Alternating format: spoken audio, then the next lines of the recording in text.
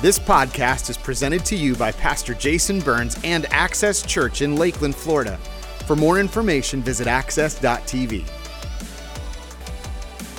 Good morning, Access. Happy Sunday. Happy summer.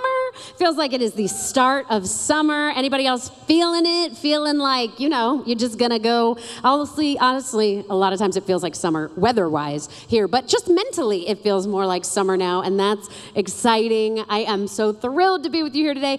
Summer has started for us. My kids are out of school. Last night we went to a baseball game. We saw the Rays play the Yankees, and I'm from New York City. Anybody else from New York in the house? We heard you. Yes, thank you. Thank you. That one person, those two souls. Thank you. We lost last night. The Yankees lost, but it's okay. We had a really great time. There was snacks, which honestly is a large part of my investment in the game. I got popcorn in a hat, so that was incredible. Just a win all around.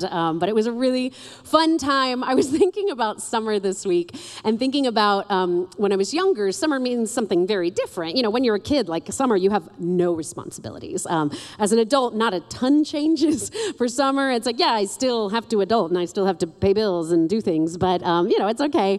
So I was thinking about how when I was little, in 6th grade, I was very influenced, by the TV shows I watched or whatever it was. And I had, I'm so ashamed to admit, a 6th grade boyfriend. We will call him Steven because that was his name. And so Steven sent a note to me and said, can we go out? And I was like, yes. And, there goes my note. And it was very serious. In fact, we actually didn't speak for the 8 months we were quote unquote dating. We would pass each other in the hallway and I'd do sort of like a dolphin, and that was it. That was the whole relationship. That was it. But, we were dating. But then I read in a Babysitter's Club book that this girl, Marianne, had met a lifeguard. And so she, found love with the lifeguard. And so I just thought, I really need to be on my own this summer. So I got to break it off with Steven. I've got to break it off. So I broke up with him, also in a note, obviously. And I just, now looking back, I've actually brought a picture of myself from 6th grade because, I probably devastated him. And if you're watching, Steven, I hope you've found peace. I hope you have moved on with your life. I have, but I probably killed him. I probably devastated him. But I had to be free, had to find myself for the summer. So it was very serious. But that's really what I thought about for summer. And in this summer, we have so far been in a series called The Path of Most Resistance. Have you enjoyed this series so far? Are you enjoying it? Yeah.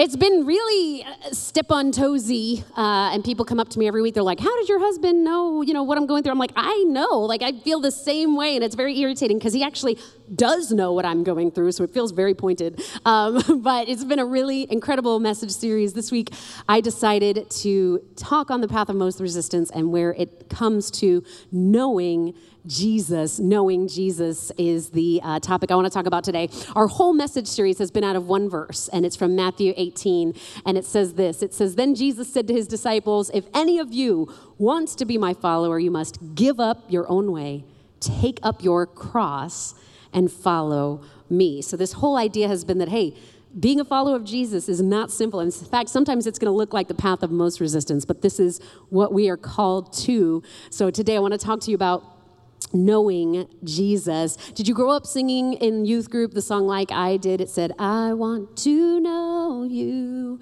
I want to. Very good, very good. Most of you, very good. It was very good. So we have all sung this. We have all said, I want to know Jesus. But I want to look at what does it mean to know Jesus? What does it mean to know him? I think there's a big difference between when we say we know Jesus and what it actually looks like. For those of you 18 and under-ish in the room, I was going to tell you a story about a call I got one day when I was about 20 on our landline. But I want to explain first what that is for those of you young. So a landline was a telephone. It was in your house, and believe it or not, it had to stay in the house. So you could not take it with you. You cannot take a picture with it. You cannot see anyone. through it, and you didn't know who was calling. I mean, eventually we got like fancy caller ID and all that, but it was honestly phenomenal. I'm a pranker. I loved prank calling. That was like the sleepover thing. Do you ladies know? Anyway, that was good times, simpler times. So this landline, we get a call one day, and I pick up the phone, and immediately, I'm going to shoot like a name, like Tim Jones. Okay, it's like, hey, Liz, it's Tim Jones. And I'm like, hey, and like, I'm racking my brain, like, who is Tim Jones? Tim Jones, Tim Jones. And I'm like, I don't want to say who, so I'm just like, I'll just keep talking, and I'm sure it'll come to me. So I'm like, how are you, Tim? And he's like, good. And I'm like, good, how are you? He's like, how's everything going with singing? And I'm like, good, how's it going for you with singing? And he's like, no, that would be crazy. I'm like, that would be crazy. That would be so crazy, Tim. Tim, that'd be so crazy because you don't sing. And we go through, I promise you, an 8-minute phone call, and it's just not coming. Like, I don't know him. So 8 minutes into the call, I mean, we've exchanged our hardships. Like, we've really gone deep with each other. And 8 minutes, I'm finally like, I'm so sorry. Who is this? I really didn't know who this was. I think by that point, I knew a lot about him, but I really just didn't know him. And I think a lot of us nowadays can do that with social media. Like, we follow someone, so we're like, I know what's going on in their life. Like, people will come up to me and say, like, oh, how's Joey's broken finger? I'm like, good. Who are you? Like, hey, I saw that it was you've been struggling, right? You got that, this and that. And we know we live in a world where people overshare on the internet. So sometimes, man, y'all, I know stuff about you I didn't even really want to know. But, we feel like we know a lot about each other. But can I tell you, knowing about someone is not the same thing as knowing someone. Knowing some about someone is not the same as knowing someone. So I want to talk about what that looks like with Jesus. If we all say we want to know him, which I think we do, then what does that look like? And I want to bring out 4 characteristics that I think we can all benefit from. And the first is this: to know him is to love him. To know him is to love him. Have you ever met somebody and it was sort of a love at first sight? When I met my husband, it wasn't like immediate love at first sight, but I was dating my husband's roommate, and that's how we met. And I just felt very connected to him. I thought it was awesome. We did this all above board. We broke up. We asked the roommate. He was a groomsman at our wedding. Very cool. But I felt connected to Jason immediately when I met him. And when I had my children, the moment I saw them, I loved them. There was no need to get to know them. I just loved them, right? Because they are my little squishy 9-pound tanks. And I loved them immediately. For me, it is very much that experience. Anytime I see a dog, I love it. If you have a dog, I probably love it. Tell it I love it. Have you similarly had the opposite experience where you met someone and sort of immediately didn't like them? They gave you sort of bad vibes, yeah. But to know Jesus is to immediately love him because Jesus is love. In fact, the Bible says we love because he loved us. We're not even able to love without God because God is love. But when you meet Jesus, you cannot help but love him. You cannot help but love him. Scripture says this in Ephesians 3, and it says, so that Christ may dwell in your hearts through faith. And I pray that you, being rooted and established in love, may have power, together with all the Lord's holy people, to grasp how wide and how long and high and deep is the love of Christ, and to know this love that surpasses knowledge, that you may be filled to the measure of all the fullness of God. In the church, we use the phrase, the peace that passes understanding. You've probably seen that this week in light of tragedy. If someone passes, we often say, I pray over you the peace that passes understanding. Well, Scripture also says his love passes our understanding. I struggle with that. I struggle to know how God could love me so much. Me, all my sinfulness, all my bad attitudes, all my struggles. He loves me so much. He loved the world so much. God loved our world so much that he sent Jesus. And Jesus came and ministered to people who would later spit on him, deny him, crucify him. That is the love of God. When you know that, how could you help but love him?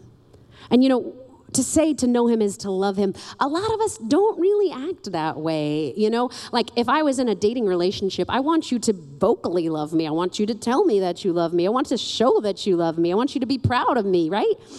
And we say we love Jesus, but we don't talk about him. But things I love, I can't shut up about, like truly.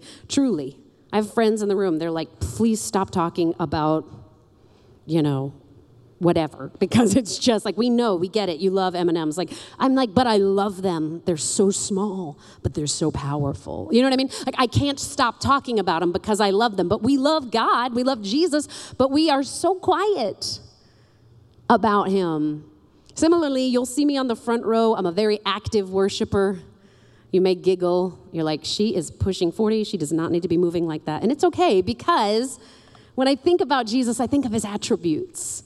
You know, I think of the God who healed my body, the God who was bruised for my iniquities and pierced for my transgressions. When I think about Jesus, I think about nights I cried myself to sleep, nights that I was bound in depression, but God healed me, but God gave me hope. So I think about that. When I think about worship and I speak the name of Jesus, I think about the hope I have that defies circumstance, that even when I'm walking through terrible times, he gives me his peace and his hope. And that's why I'm a little crazy over there. And that's okay, because to know him is to love him. And I will show it, because I really, really love him. So the second one is this: similarly, to know him is to love like him. To love like him. We say, well, I love him. And he tells us, in fact, how to love. He says it like this in Scripture. He says in Matthew 5:43, he says, you have heard that it was said, love your neighbor and hate your enemy. I'm like, yeah, I got that. He said, but I tell you, love your enemies and pray for those who persecute you. How you doing with that? How you doing with that one? Well, that one's hard. You know, we like the first part of the verse. We're like, yeah, hate my enemies.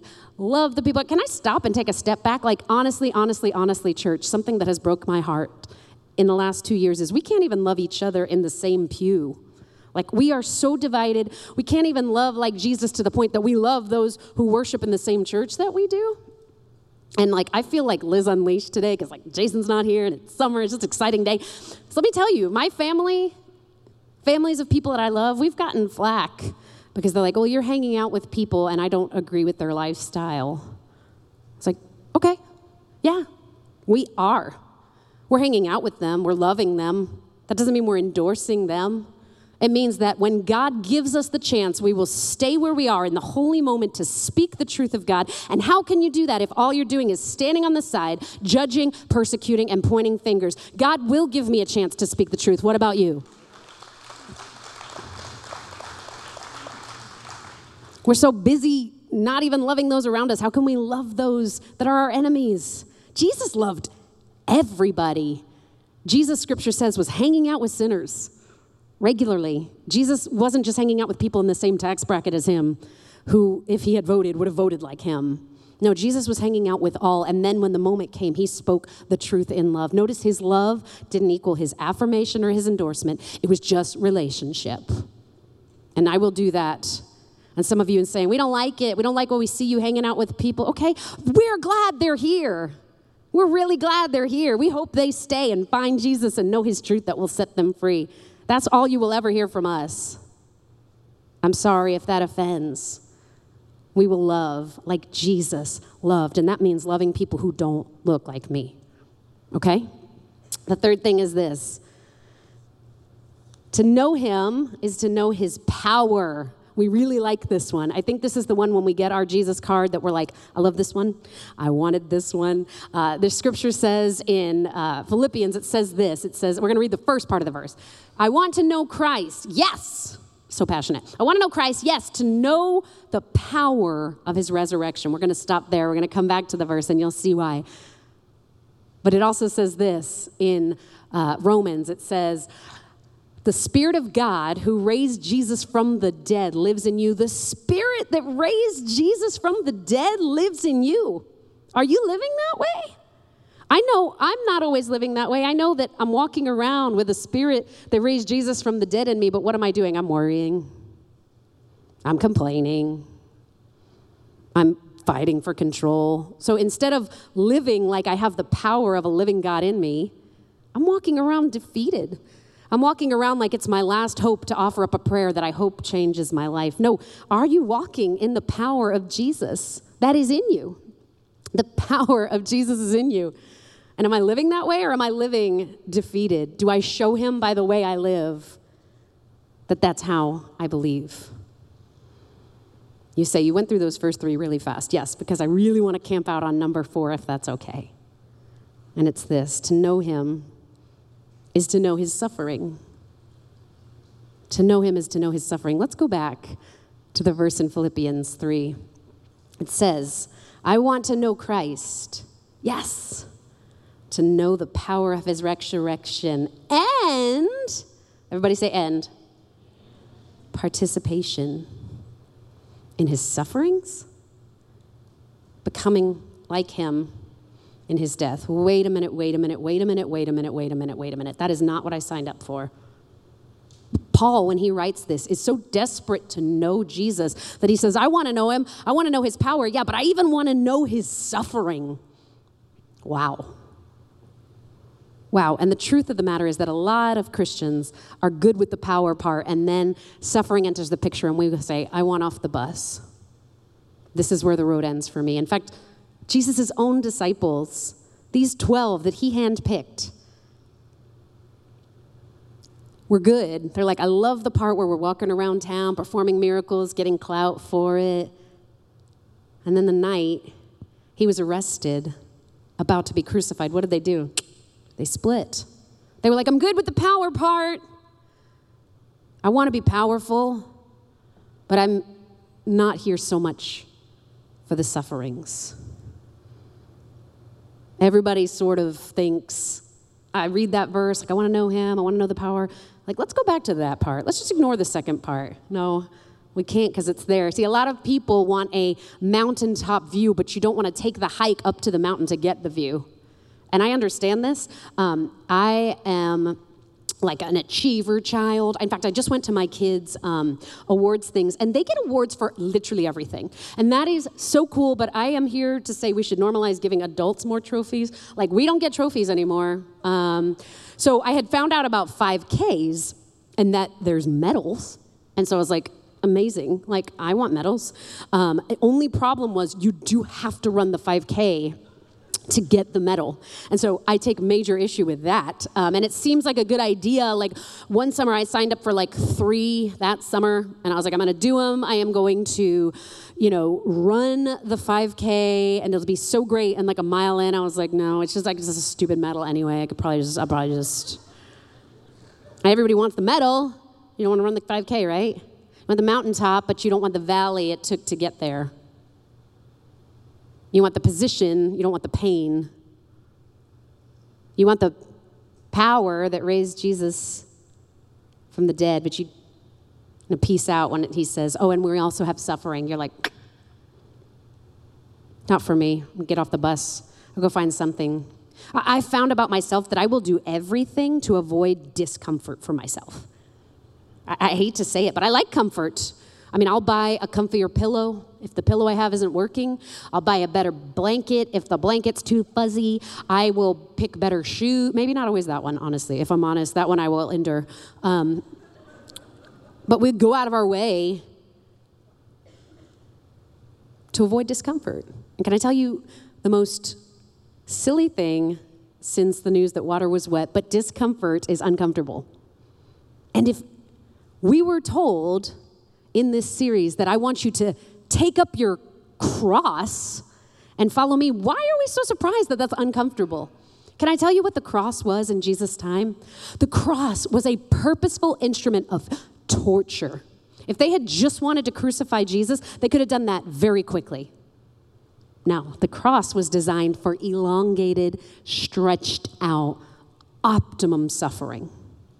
Jesus was up there for hours. I think like 7 to 9 hours before he breathed his last. So is it any wonder if the language he uses for us is take up your cross, that it might get a little uncomfortable? If we're called to take up our cross, maybe it's going to get a little painful sometimes. But we don't lean into suffering. We don't think, oh, this is something I'm doing to know Jesus more. No, we distract ourselves. We say, I'll just jump on social media. I'm feeling something uncomfortable. I don't like it. Instead of dealing with it, I'm going to just distract myself. Or we numb ourselves. Alcohol, drugs, sexuality, whatever it is. We'll just numb I don't want to deal with this pain, so I will numb myself so I don't have to encounter discomfort. You know, like you tell your kid, don't touch the stove. Well, don't touch the stove, right? That's an easy one. Here's one in the church that we do, and I hate to say it, but instead of sometimes leaning into suffering, we face something uncomfortable and we rebuke the devil. Got very quiet. It's okay. I believe the devil is real, right? But every time you have a pebble in your shoe, it doesn't mean you have to rebuke the devil. Because sometimes you're going through something as an assignment that is carving out of you greater capacity to know Jesus. And you're over there rebuking the devil in every shade and every shadow. And he's like, I'm not even involved in this. I grew up in a small Christian school, and a girl in my school, her mom passed away at a very young age, like 13 years old. And her dad didn't want her to abandon God. So he just said to her, God is good. The devil killed your mom. And we theologically don't believe the devil has power over life and death. I understand his heart as a parent. How could a 13-year-old, let alone a 39-year-old, understand that tragedy happens? But he just thought, God good, devil bad. If I teach her that, she'll be okay. And that is okay until you realize that to know Jesus is to know his suffering. And that is okay until you realize that to know him means sometimes the path isn't straight.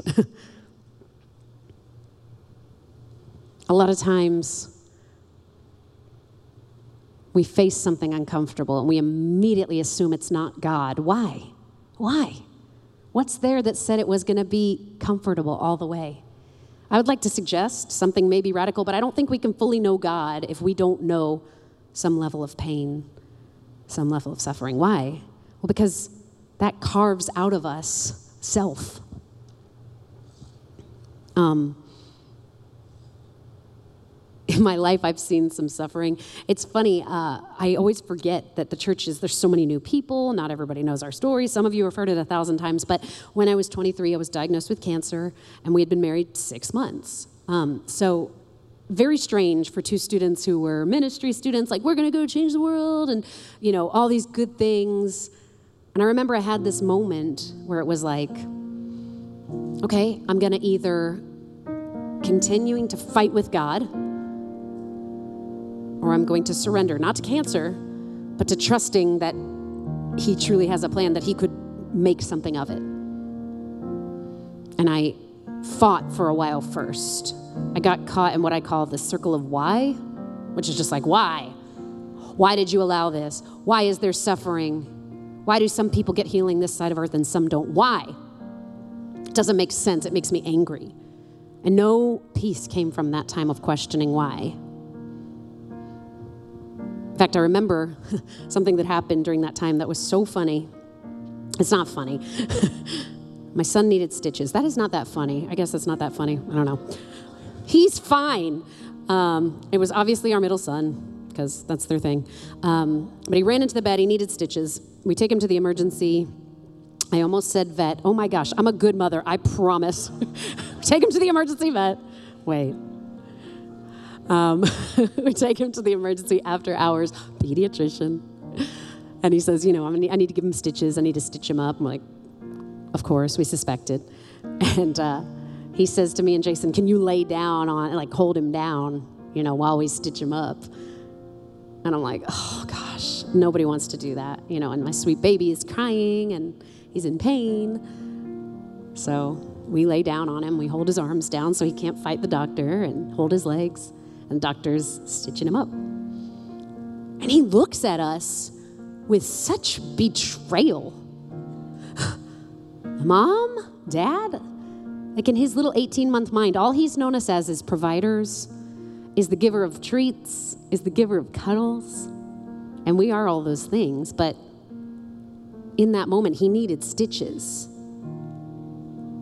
Is love saying to him, oh, I love you, son. I don't want you to suffer. Let's not get the stitches. Let's go home and get ice cream. No, then that literally won't work. He had to have stitches. And I knew that, and Jason knew that, but my son didn't know that. He just knew that he was in pain, and it looked like his providers were doing nothing about it. And pain hurts, and pain is real, and yet his ways are higher than our ways. His thoughts are higher than our thoughts. When I realized that, I could stop asking why. Start asking what? Lord, I'm uncomfortable. What are you doing in my pain? Not, how could you let this happen? I trusted you. Instead, what are you doing? I've known suffering, but I have known Jesus in my suffering. That is the difference for a believer. Not that we have been promised a perfect path, but that when we suffer, he is with us. He redeems our pain. You know, it's funny because I got cancer so young, Jason and I went through a lot as a young married couple. I mean, that's a strange thing to go through. And I could tell you we are better for that. You know, he'll do premarital counseling and someone will come in and be like, we love each other so much. We've never fought. And I'm like,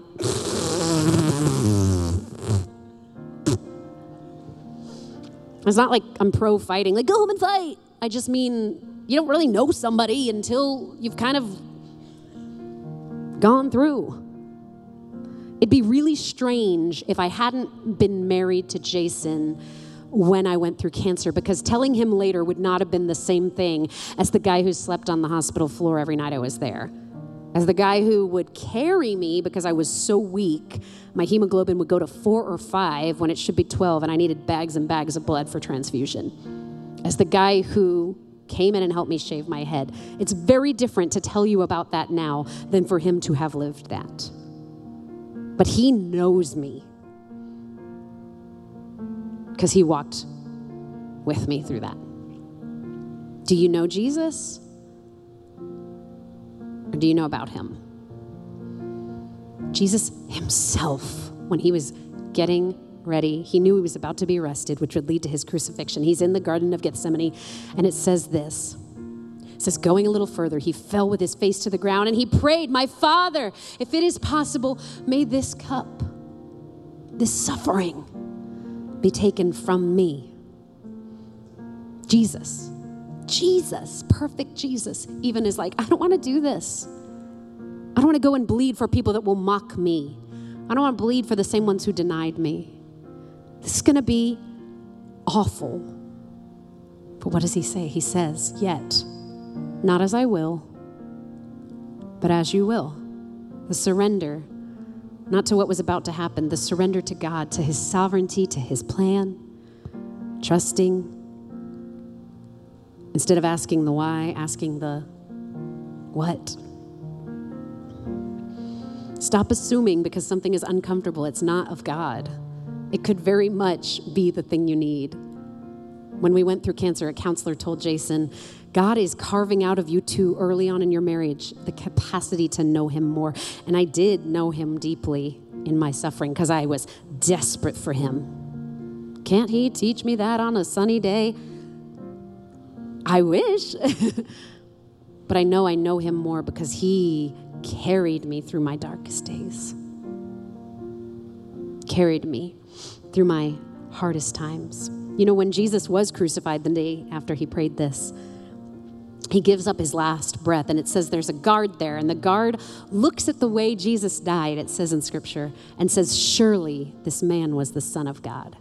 He says, surely this man was the Son of God. After he saw him do miracles? No. After he saw him feed the 5,000? No. After he saw him suffer and die, he said, surely this was the Son of God. Why? Because when we are hard-pressed, what comes out of us is beautiful, and one of the most genuine testimonies we have to the world of the God we claim to know and love. In those times of suffering, he is near. So I want to pray for us today.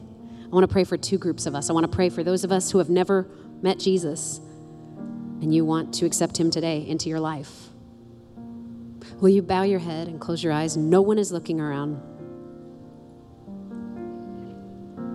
And if you'll just say today, hey, Liz, I have never even really made that decision, or I made it so long ago that I don't even remember anymore, but I want to know Jesus. I want to know the God that can take what I'm going through and redeem it and make beauty from ashes, the God that can change my story, the God that is so loving that he helps me to love all, and that powerful God.